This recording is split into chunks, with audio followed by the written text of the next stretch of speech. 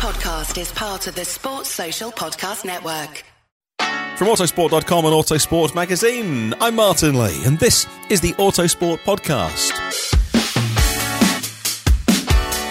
So on a previous episode, you heard us do a top 10 of pre-Second World War, pre-war Grand Prix cars. And today, as you'll have seen in the title, we talk about the drivers.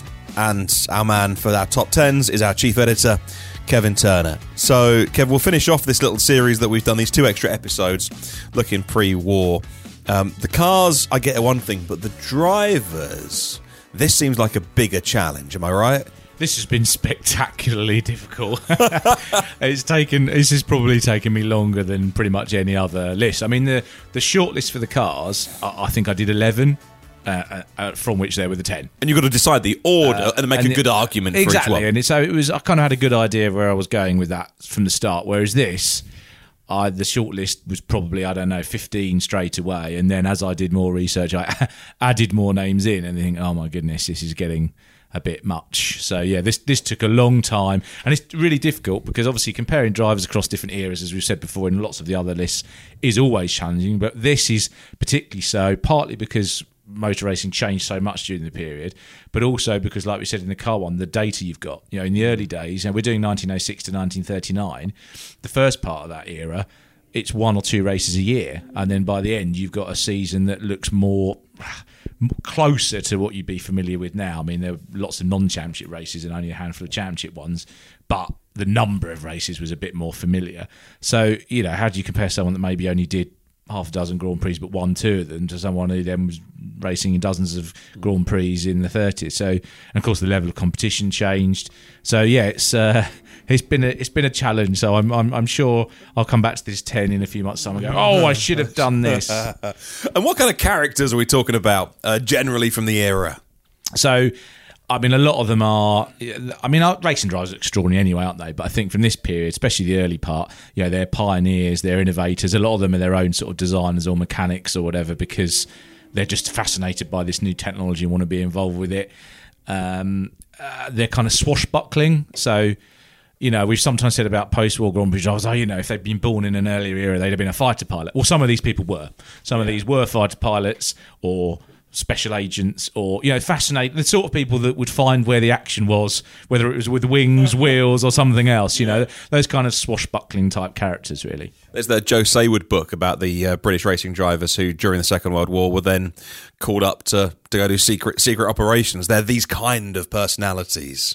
So, yeah, exactly. Prepared to take a risk and risks with much higher stakes than we would think of now in terms of motor racing. Anyway. Yeah. All right, let's get into it. Your top 10 pre-war Grand Prix drivers. Number 10. So number 10 is Robert Benoit, so Frenchman, as you can probably imagine, and his main years in Grand Prix racing were 1924 to 29. This was a tricky one. I mean, we've always talked about the number 10 slot, don't we? So I haven't got anyone to argue with on this occasion. So I'll argue. I have actually had some feedback already to the articles that have gone up online. So thanks very much for that, and in the magazine. A few names that could have made it. I think in terms of ability, Pietro Bordino could have made it in. He was kind of a Max Verstappen-style driver in the 20s. But he didn't get the results. Cars in those days weren't as reliable, and unfortunately he was killed in a race. Guy Moll. He was fantastically fast, and he won the Monaco Grand Prix in 1934. He was the rising star, and then he was killed later that year. So neither of them really had enough records for me to just a little bit like Stefan Beloff. There's not quite enough to sort of stick them in the list.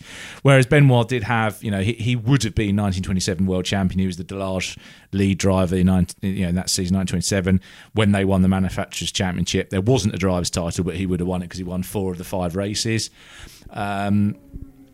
He kind of, when Delage basically spent too much money on their car, which made my other list, he kind of didn't immediately have a drive, but he ended up doing quite a lot for Bugatti.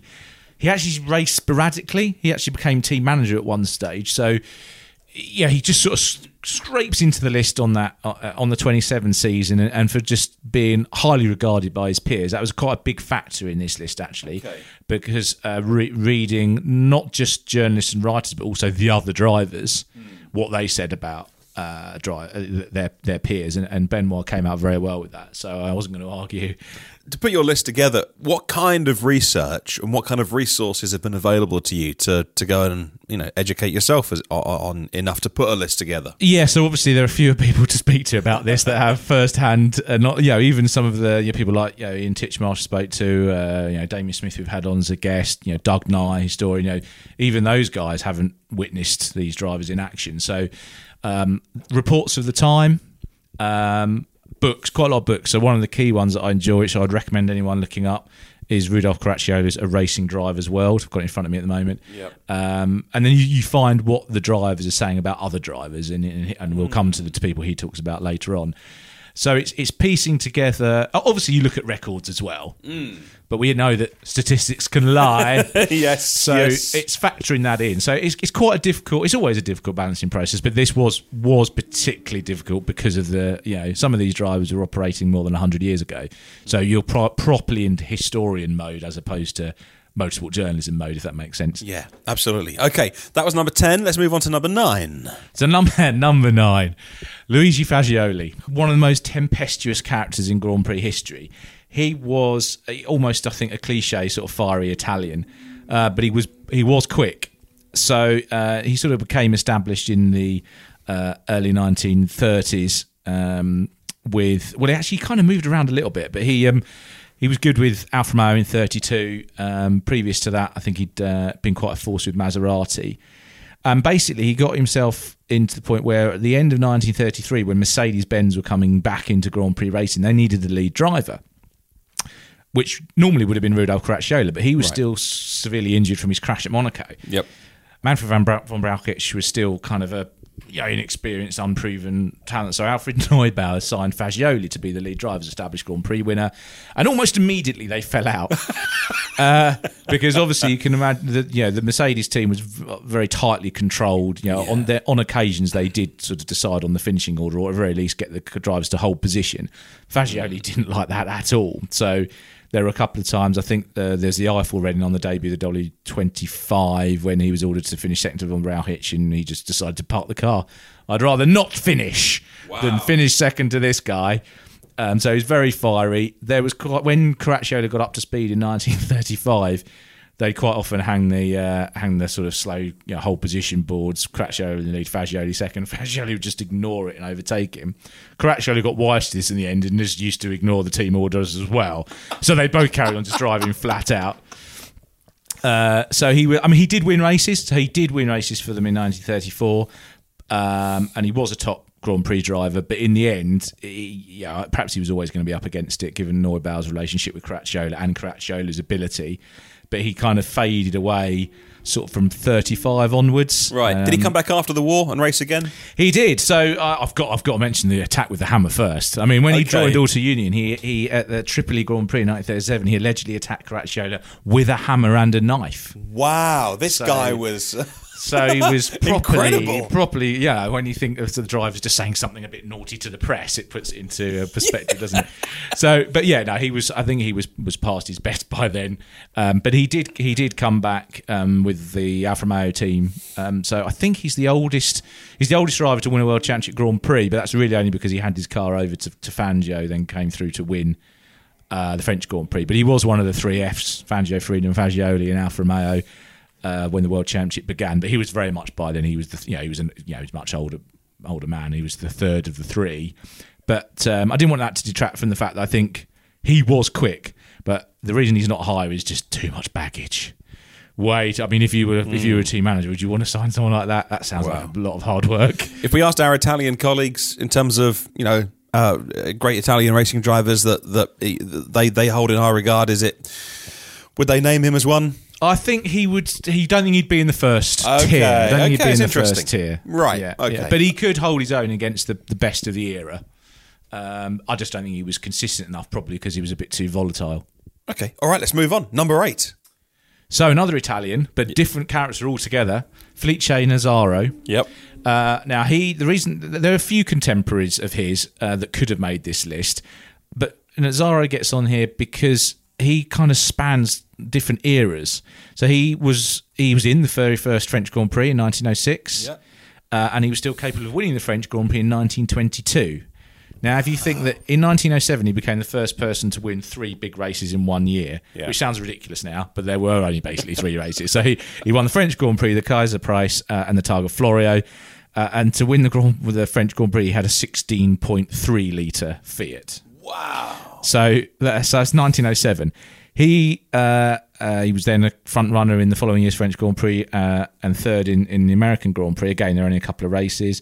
He left to set up his own mark. Won the Targa Florio again in his own car. Quite cool. That's very cool. And then he'd kind of not driven much. Obviously, there was the First World War, and he'd not done a lot of driving. And Fiat got him back for 1922, when, as we discussed before, the regulations by then are 2 litre racing cars. So completely different type of animal to what he'd been used to. And as we've seen with the great drivers in later eras, a rule change doesn't stop them. And he won the French Grand Prix in 1922 in the Fiat 804.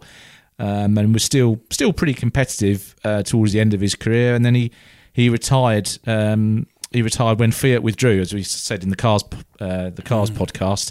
Fiat got fed up with people being poached, but Nazzaro was not someone who was ever poached. He was a long-time Fiat guy, obviously in between with his own mark, and he hung around, and I think he carried on working in the experimental roadwork department pretty much all the way up to his death. So he's someone that did manage to survive one of the most dangerous periods in motorsport history and got a surprisingly high number of wins given the relatively few amount of events there were. Wow. Yeah, and that's going to be a topic which is a little bit morbid, but is a reality of what we talk about, which was the risks involved in racing cars in this era. So here was someone who died of natural causes.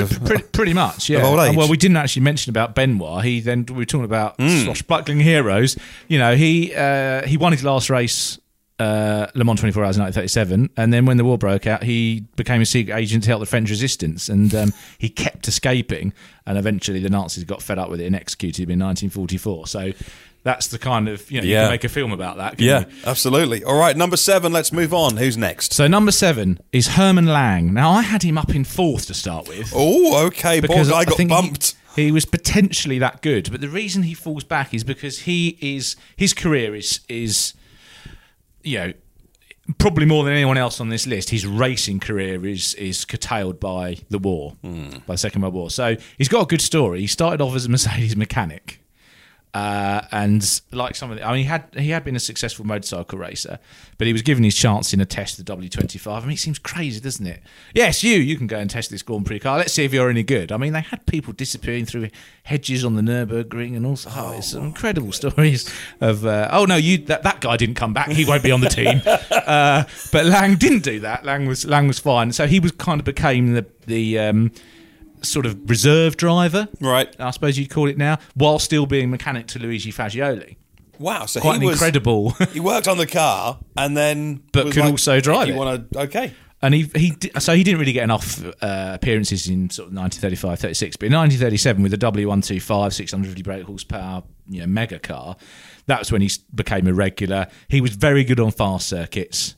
So Tripoli Grand Prix was very fast racetrack. He won a hat trick. Yep.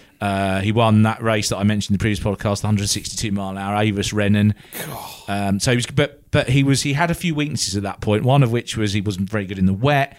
So he was still he was an unfinished article, if you like. But then 1939, he really comes into his own. He is the pace-setting driver. He overtakes Cracchiola as the lead driver at Mercedes, and he wins. He wins the Belgian Swiss Pau Grand Prix, the Eiffel Rennen, and the winning the Swiss win was in the wet when he beat Cracchiola in the wet, and Cracchiola was almost unbeatable in the wet. So that shows the level he got to just in time for the war to come, and he lost his best years of his career. So that's why I had him up in 4th initially, was because of where he could have got to. But if I've got to be consistent with my own scoring and criteria, he didn't actually get those results. 39 is his season. Right. Okay, so he did come back after the one. He did win Le Mans. But in terms of for Grand Prix terms, he lost his best years to the war. And he before the war, he was driving that Mercedes-Benz W154 4. That's right. Yes. Okay. Yeah. So he was I think if you were to associate a driver with a car, which we could have done in this process, the W154 would have been his. Yeah, that was his car. Although he is the guy that won my favourite motorsport story in Tripoli in 1939 with the Voiturette Mercedes. Which I'm sure I've talked about before. Go on, remind me. So this is the one where the Italians got fed up of running, because the Italians were running the Tripoli Grand Prix, fed up losing Grand Prix, and with a few months to go, announced that race, which is normally for Grand Prix cars, would be for Voiturettes, which is Formula 2, because they had Alfa Romeos and Maseratis and Mercedes, and also you didn't have a car. So I thought, brilliant. So this race will be won by an Italian car. Mercedes, in total secrecy, developed 2 baby Grand Prix cars called the W165, 1500cc supercharged, rocked up, finished one of them on the boat on the way over, rolled them off. There were 31 Italian cars in the race, 2 German cars, and the Mercedes finished first and second. Wow. Having never raced... I don't think they'd even been tested. And they were never raced again, those cars. So they were sort of one-hit wonders, and they finished first and second. And Lang was the driver that won that race.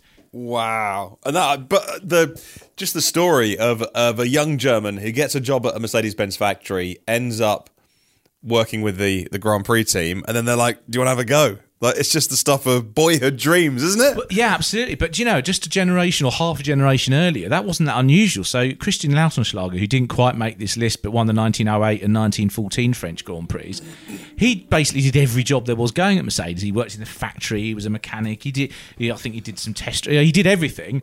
And they went, we've got a Grand Prix coming up. Do you want to drive in the Grand Prix car? Yeah, I'll do that as well. And he won a couple of races. So it was almost like just part of a bigger... you work for Mercedes and you will be doing various tasks. So the specialism hadn't kicked in yet. Incredible. All right, let's get on. And driver number 6. Louis Chiron. He's not French. Right. He's Monegasque. Okay. So, yes. And he was the driver of 1928. So I think there were lots of good Bugatti drivers. René Dreyfus, Philippe Toncelin. There were lots of drivers that won racing Bugattis, as we mentioned in the previous one. But I think probably Chiron is the one. He would have been world champion in 1928. I think he had what I discovered while I was looking him up was he has a Charles Leclerc-like ability not to win his home race. Oh no! It was amazing. So poor he guy. was in 1930. He had a fantastic battle with Dreyfus, and they broke the lap record. And he seemed set to win, and then he had a throttle problem on the last lap and finished second. And then a few years later, he was leading 1934, I think it was, and the car broke down on the last lap again. He did win it, so Right. Leclerc, there is hope. Okay. He did finally win his Monaco Grand Prix, and Chiron actually is a bit of a Monaco hero because he carried on after the war, scored his only World Championship podium in the Monaco Grand Prix. Brilliant. And then went on to be part of the organisation team at Monaco and the Monte Carlo Rally. So, yeah. But that's not why he's on the list. He was a top driver, very known for his artistry, very smooth driver. At a time when you didn't really want to take it out of the equipment. Some of these races, one of the ones he won with Akil Varzi was 10 hours. So you didn't want to thrash the machinery too hard. So he was known as a real stylist. And he also sort of held his end up quite well when the German teams and drivers come on strong in the mid-30s. He famously won the 1934 French Grand Prix. He did jump the start. There is footage. I think he's just decided, I'm not letting these German cars get away. I'm going now, chap. Right, I'm ready. I'm going now. And in those days, they were like, that's close enough. Off you go. I mean, the races were so long, a jump start wouldn't really have normally have made much difference. But he just drove flat chat in his Alpha, stuck in, and also you managed to get to him and then broke down. And none of the other German cars managed to catch him. And they all broke. So Chiron led an Alpha 1-2-3 at the 1934 French Grand Prix, which is probably his most famous drive. But actually, he had plenty of other fine performances. He was third in the Eiffel in the following year in an Alpha, beating some of the quick German cars, including Luigi Fagioli in the W25. So really proper driver, highly regarded by his peers. Friends with Rudolf Caracciolo. They actually set up a team at one point together.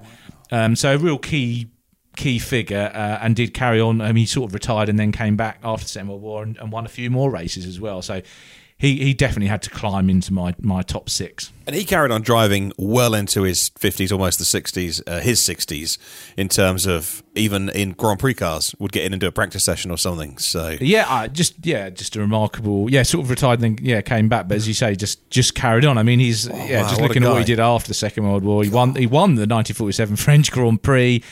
He was second at Monaco, obviously, the following year, and he started 15 World Championship races. Wow. So, a long career. Again, another person that managed a long career and being competitive for a lot of that. He wasn't always in the best kit. He probably was when he had the Bugatti, but the rest of the time he was quite often outclassed and still managed to pick up results. So maybe not the absolute outright fastest, but, a really polished performer. Well, there's our first 5. We'll take a quick break, and when we come back, we'll get into the top 5, top 10 Grand Prix pre-war drivers. Back in a sec. Okay, we are here today with our chief editor, Kevin Turner, as we look at the top 10 pre-war Grand Prix drivers. Although some of these did come back after the war ended, what we are looking at is their performance before 1939. And we get into the top 5. So, Kev, who have we got next? So, number 5 is Georges Boileau. And if I had to pick someone on this list to me, I mean, actually, all of these guys would be fascinating to me, I'm sure.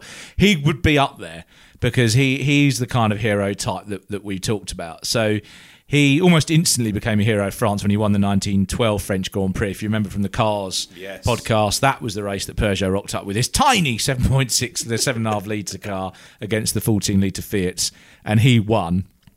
And he sort of became a hero. But he was just faster than everyone else. He was the star. So there's not as many races to really rate him on compared to some of the others on this list. But I think you've also got to rate them within their era, and he was the guy. He was the best driver in the world, I think, for a while. The one guy that you put up against that was David Bruce Brown, who was very good, and he was the Fiat star, but he was killed in 1912, so he wasn't around long enough to have a proper rivalry with Boileau. So I think Boileau was the guy. He led Jules Gau's, another potential for this list, in the 1-2 in the French Grand Prix in 1913. But funnily enough, the reason he makes this list is actually the race he didn't win. The final sort of thing that gets him over the line, gets him as high as 5th, is the 1914 French Grand Prix, which I think is one of the great sporting events in history, not just motorsport. It was an enormous race, 13 teams in a 37-car field, and Mercedes were there with 5 cars. It was a 7-hour race, and it was basically, and the Mercedes were very well prepped. All the cliches that you say about Mercedes probably start in this. This is the sort of first point that became obvious, and it was Boileau on basically a one-man fight against the army of Mercedes. Wow. Bearing in mind that this is mere weeks before the outbreak of the First World War, so tensions are incredibly high between the nations. So you've got a lone French hero chased by 5 Mercedes. In fact, one of them gets into the lead but breaks down, and he leads. He also had the disadvantage of his tyres, I think they were Dunlops. He had to change several times. The Continentals on the Mercedes only needed 1 change. So he was up against these 5 other cars, and he had to make more tyre stops. And the accounts of this race by people who were there, Sammy Davies, a famous journalist and driver himself, said the way that Boileau was driving in a way that we would recognise now as flat out, which was an unusual thing, and it was sideways and it was on the edge in a way that the Mercs weren't. The Mercs had probably better handling, but the Peugeot had 4-wheel brakes, so that helped him. And he stayed out front, chased by these Mercedes, almost to the very end when the engine on the Peugeot finally broke. But to give you an idea, Gau's in the other Peugeot finished 10 minutes behind the winner. So Mercedes scored a 1-2-3, and Boileau was the defeated hero. But I mean, what an awesome performance that must have been to witness. And just to kind of underline the sort of character we're dealing with here, he then during the First World War became an aero ace as well. A fighter pilot. Yeah. Wow. Shot down and killed in 1916. So I think he was only, let me just double check. Yeah, he was only about 32, I think, when he died. But I mean, what a lot he packed in. Wow. Okay. Let's get into number 4. Achille Varzi. Now, I was aware of him, and I had him in my 10, but he gradually climbed up more and more. Now, in terms of a driver, he's kind of he's the Alain Prost to Tiziano Villara's Ayrton Senna, with that sort of smooth kind of quite a calculated approach. Maybe not as calculated as Caracciola, but we'll get to that. I mean, they did they were rivals on bikes. They went 4-wheel racing together, and Nuvolari tended to have the edge. And Varzi was the sort of person to just go off and do his own thing, though. Apparently, he very rarely smiled. Okay, you find a picture of him. He always looks slightly stern. Took it very seriously, I think. Right, but he was one hell of a driver. You know, he had this rivalry with Nuvolari. In 1930, Nuvolari won the Mille Miglia. He turned his lights off at night so that Varzi couldn't see him coming, and all sorts of crazy stuff. And then Varzi got his own back by winning the Targa Florio, despite his car catching fire at one point. He moved around a bit, so he'd been successful in an Alfa. He won in Maseratis. He then joined Bugatti, and that was really the wrong time because he joined them just towards the end of their successful period. He did win that 10-hour epic that I mentioned, the French Grand Prix, sharing with Louis Chiron. But he also won one of the great pre-war Grand Prix. In fact, one of the great races, 1933 Monaco Grand Prix, Varzi for Bugatti, Nuvolari in the Alfa Romeo, and they ran basically neck. Once Nuvolari had made his way up from fourth on the grid. That was the first race, by the way, where the grid was set by practice times instead of by ballot, by drawing it out of a hat. So a bit of motorsport history there. And they just fought an incredible duel for the entire distance. And on the final lap, Varzi over-revved his Bugatti engine and it held together. Nuvolari did the same with the Alfa and it blew up. So Varzi, that was pretty much the last big win for Bugatti. He then joined, so he joined the Ferrari on Alfa Romeo team, but obviously by then the German cars would begin to get the upper hand. Came and got the upper hand, but he then joined Auto Union. And I think that people previously said that Bernd Rosemeyer was the only guy that could get his head around the funny Auto Unions. I do think Varzi potentially would have done. And he did win races. He was front running, but he unfortunately got addicted to morphine, and that completely derailed his career. There were some points where he wouldn't even turn up, and he somehow kind of crept into 1937 with sort of a part drive with Auto Union, but it didn't really. He was no longer he was a shadow of his former self, really, because of the drug addiction. The nice thing about the story is that he did recover from the drug addiction during the Second World War, and he did return to racing. The sad part of it is that he was then killed in an accident during practice for the Swiss Grand Prix. Now, he only had 2 major accidents in his entire career. He was a very safe pair of hands normally, so very unlucky to be, only 2 big crashes and one of the ones that kills you. So, incredible driver, big talent, doesn't quite make this top 3 because his career kind of fell apart. He probably could have achieved more. But still, multiple wins, puts him nice and high on this list. Yeah, and he won successful. And he was an Italian champion as well. I probably should have mentioned that before. Yeah. There's an Italian road racing championship that was kind of the result of major races that were selected, and most of the good drivers of this period are Italian or German. So to be the Italian champion was significant, and he won that 3 times during the 30s. When you think you've got people like Nuvolari and Fagioli and those sorts of drivers, that's no mean feat. So real top driver, but with a sort of a slightly tragic latter part of his life. And even post-war, when he passed away, even then helmets weren't mandatory. So some of the drivers were wearing helmets by then, but some of the safety gear was. Yeah, a lot of the because I think the car crushed him. I think it sort of fell over on him. Which does happen, unfortunately, with some of the older cars with a high centre of gravity. Absolutely. Yeah, safety was still not really. I mean, that safety wasn't really taken. I would say safety wasn't really taken seriously in most motorsport places or countries, even after the 55 Le Mans crash. I mean, obviously Switzerland banned it, but I don't really think it makes major progress until Jackie Stewart starts pointing things out in the 60s. But he wasn't the only one, to be fair, but he was the figurehead. Wow. So no, still very rudimentary. Okay, let's move on. Who is in third place in our top 3? So the top 3 for me pick themselves. They had to be these 3. The order you could argue about, but these 3 had to be in it, I think. Right. So number 3 is Bernd Rosemeyer. Yeah. So another incredible story. Motorcycle rider, never driven a racing car before, plopped in the Auto Union. A P-Wagon as it was originally called, actually, but the A-type that became the B-type and the C type. And he was just one of those incredible. I don't like, as you know, Martin, I don't like saying natural ability because I think that's really lazy shorthand for things. But if there was such a thing, he would have had it because he just got in and he was absolutely incredible. And he grabbed everyone's attention by very nearly beating Rudolf Cracchiola at the 1935 Alpha Rennen. So that's at the Nürburgring.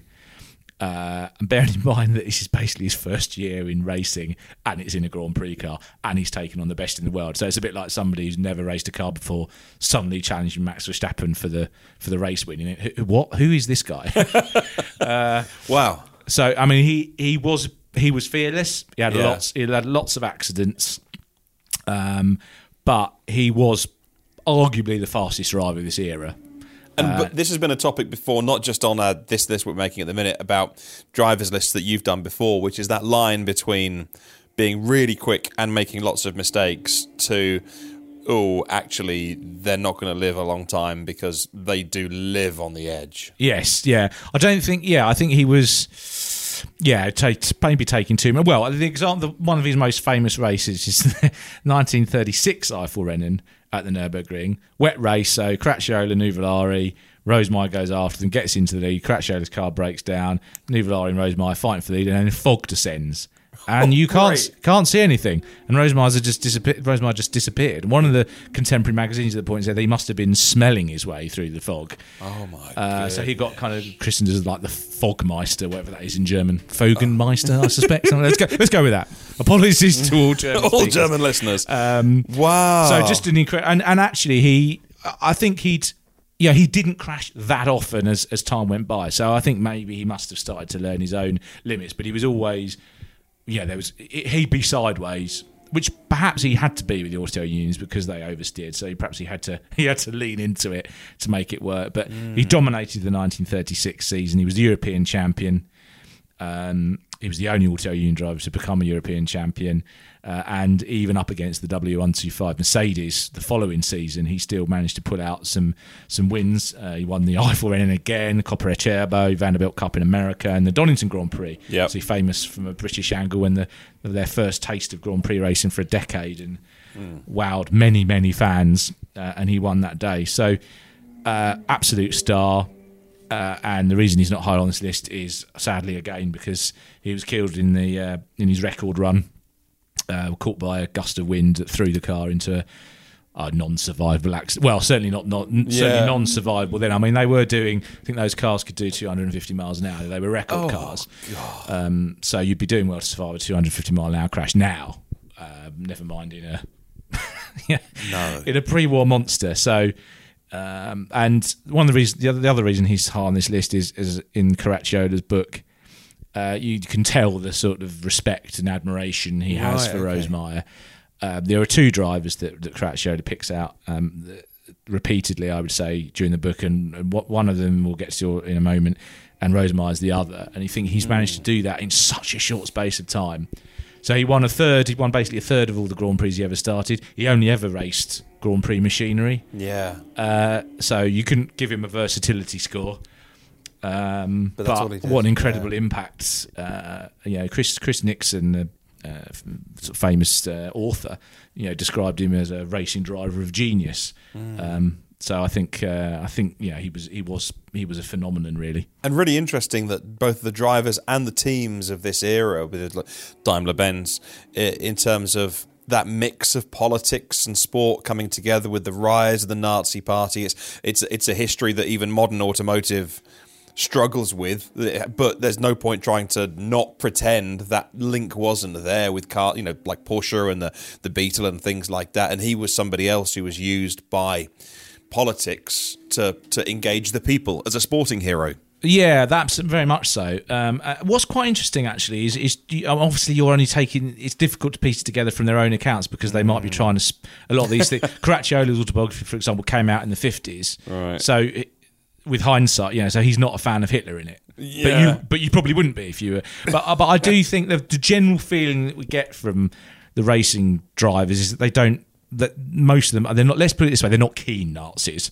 Yeah. And some of them disassociate themselves more than others. So, Caracciola didn't live in Germany. He stayed away, and he helped get Louis Chiron out of where he didn't need to be when war broke out and all that sort of stuff. So I think that the drivers saw it as, we are racing drivers, we're a community and we're friends, and they were all French, Italian and German largely. So they didn't really want to get involved in the politics, but quite obviously they all benefited from that, because Auto Union and Mercedes did receive funding from the Nazis. Although, funnily enough, there's a suggestion that Mercedes put more money into that project than even the Nazis did. It was like, you can have some, and then Auto Union went, well, we want some. So they split it, and then Mercedes went, well, we're going to throw more money at it. So I don't think it was just Nazi funding, let's put it that way. But I'm not trying to be an apologist or anything like that. Obviously, there's a horrible, complicated propaganda stuff going on, but I don't. My impression I get from the drivers is they're not proactively involved in any of that, or as little as they can be anyway. Just a fascinating meeting of politics and sport, and public opinion and things like that, and propaganda and all those things that feed in. It's just an interesting thing to talk about. It is, and I think that it really annoys when people say, politics and sports should be separate. Whether you think that they should be or not, that it's just intrinsic. I mean, you could say politics is involved in everything we do, in every facet of life, because that's what it is. But I think, I always say, the 1930s, the Berlin Olympics and Mercedes-Benz and Auto Union Grand Prix teams, if you didn't, from that moment, you can't have held that position anymore. But I'm sure, actually, there have been other examples of sport and politics mixing long before that. But they're obviously my frames of reference. Absolutely. Right, here we go. Top 2 then. Number 2. I really wanted to put him number 1. Go really on. did. Why not, though? Come on. So, number 2 is Rudolf Caracciola. He's the person I'd want on my team. Very safe, very smooth pair of hands, perfect technician, not the fastest, very rarely did fastest lap in practice all the races, but just knew, time after time, he knew what to do, knew when to turn it on. He had the pace when he needed it, fantastic in the wet, and quite clever as well. There's one race where he allowed Varzi to go past him to chase off after... No, sorry, he allowed Nuvolari's Alfa Romeo Bimatori through to battle Varzi's Auto Union, knowing that the tyres were getting used up. And they, obviously, two Italians in different manufacturers, they went absolutely hell for leather. Both of them fried their tyres, and Caracciola cruised past to win the race. That kind of clever, savvy stuff. Yeah. And I think what's particularly remarkable about him is that his biggest successes come after he's basically got a permanent limp. He had an enormous crash at Monaco in 1933. Different accounts on whether that was driver error or a car problem, so I won't sort of feed that into it. So that put him out for many, many months. His first wife was killed in a skiing accident at the same time, so he was really, rock bottom. And he pulled himself out. Alfred Neubauer, who's a friend as well as the Mercedes boss, really supported him and gave him time to come back. And sort of towards the end of 34, started showing signs of his old self, because he compared very well to Nuvolari when he was in an Alfa in 1932. So he was absolutely one of the top drivers. When he was back up to speed in 1935, it was a great driver in the best car, and he smashed everyone in 1935 by and large.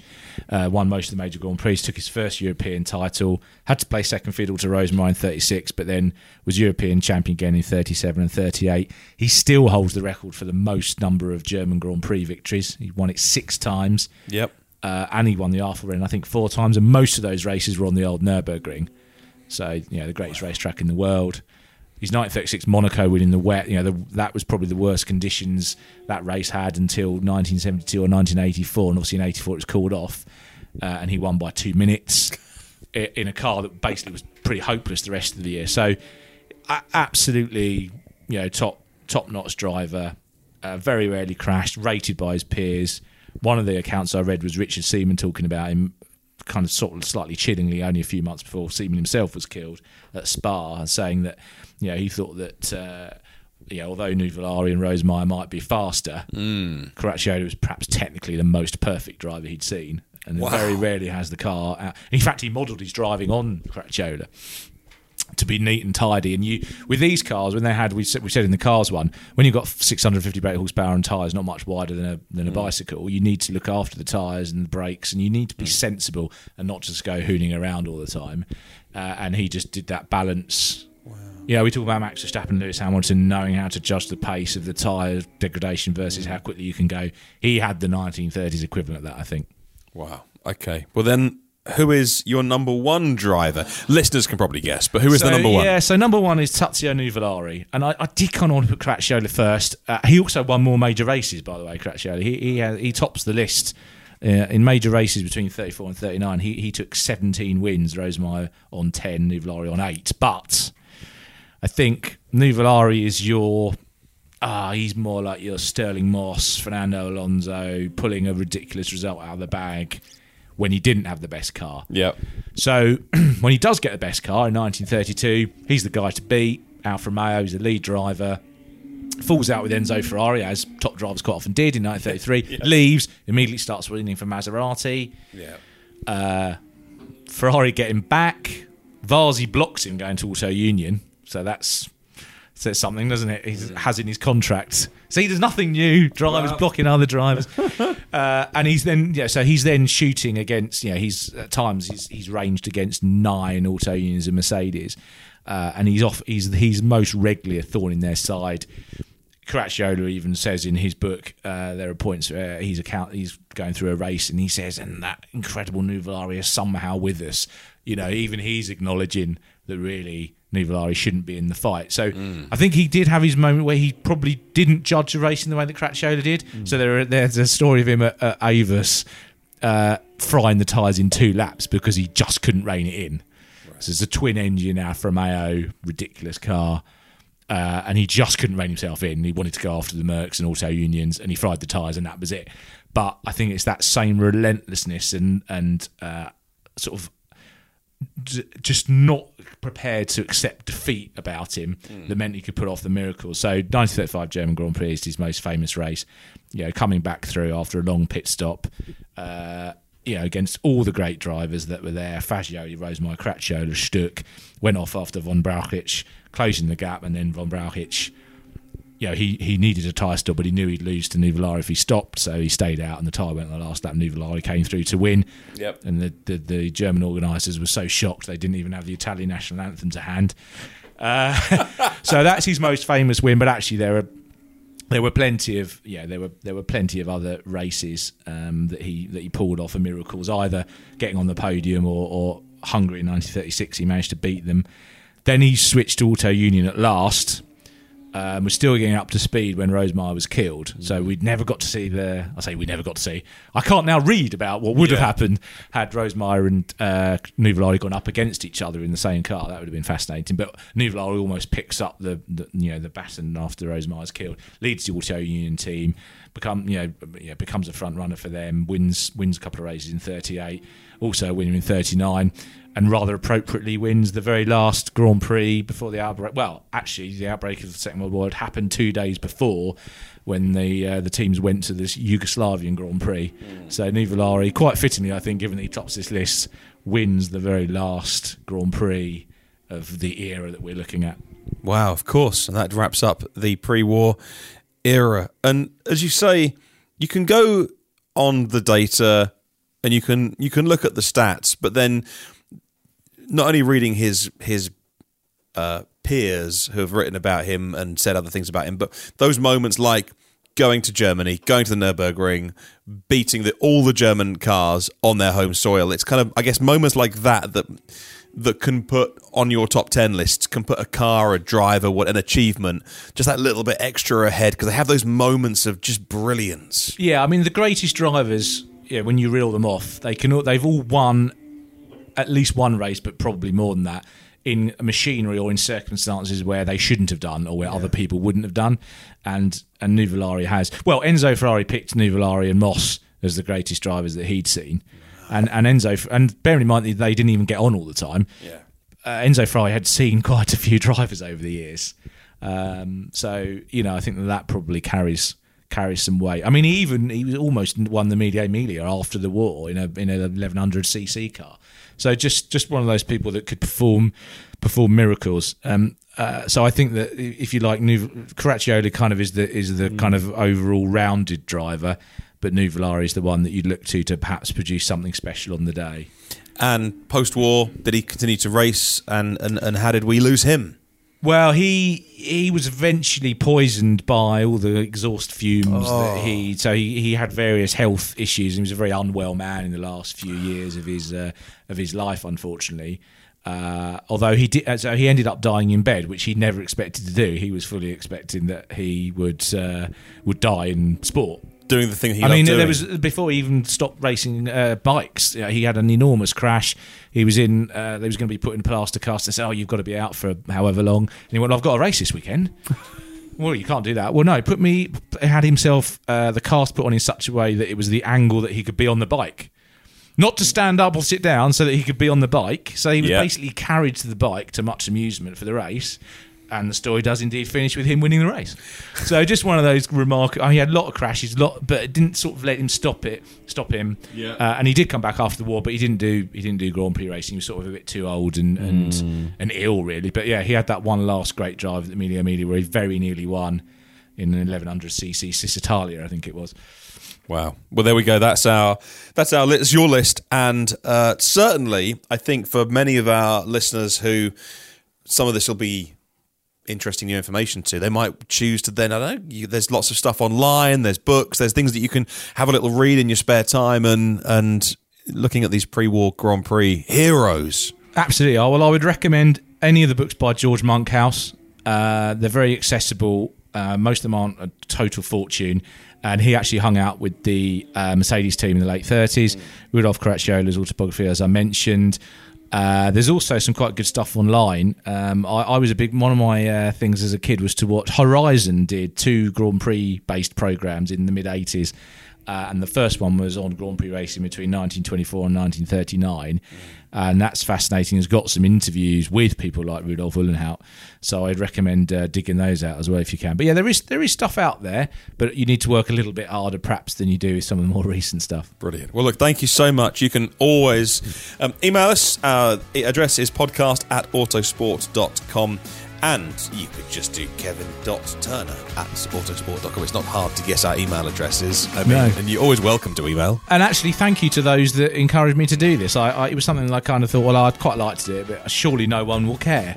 And it will take, I can't justify the time. But I mean, thank you to the listeners that emailed in. And that means we've done a couple of articles online, a couple of articles in the magazine, and now we've done a couple of podcasts. So hopefully we've got a manager out of it, Martin. I think so. Hey, thank you so much for listening, and we'll catch you on the next one.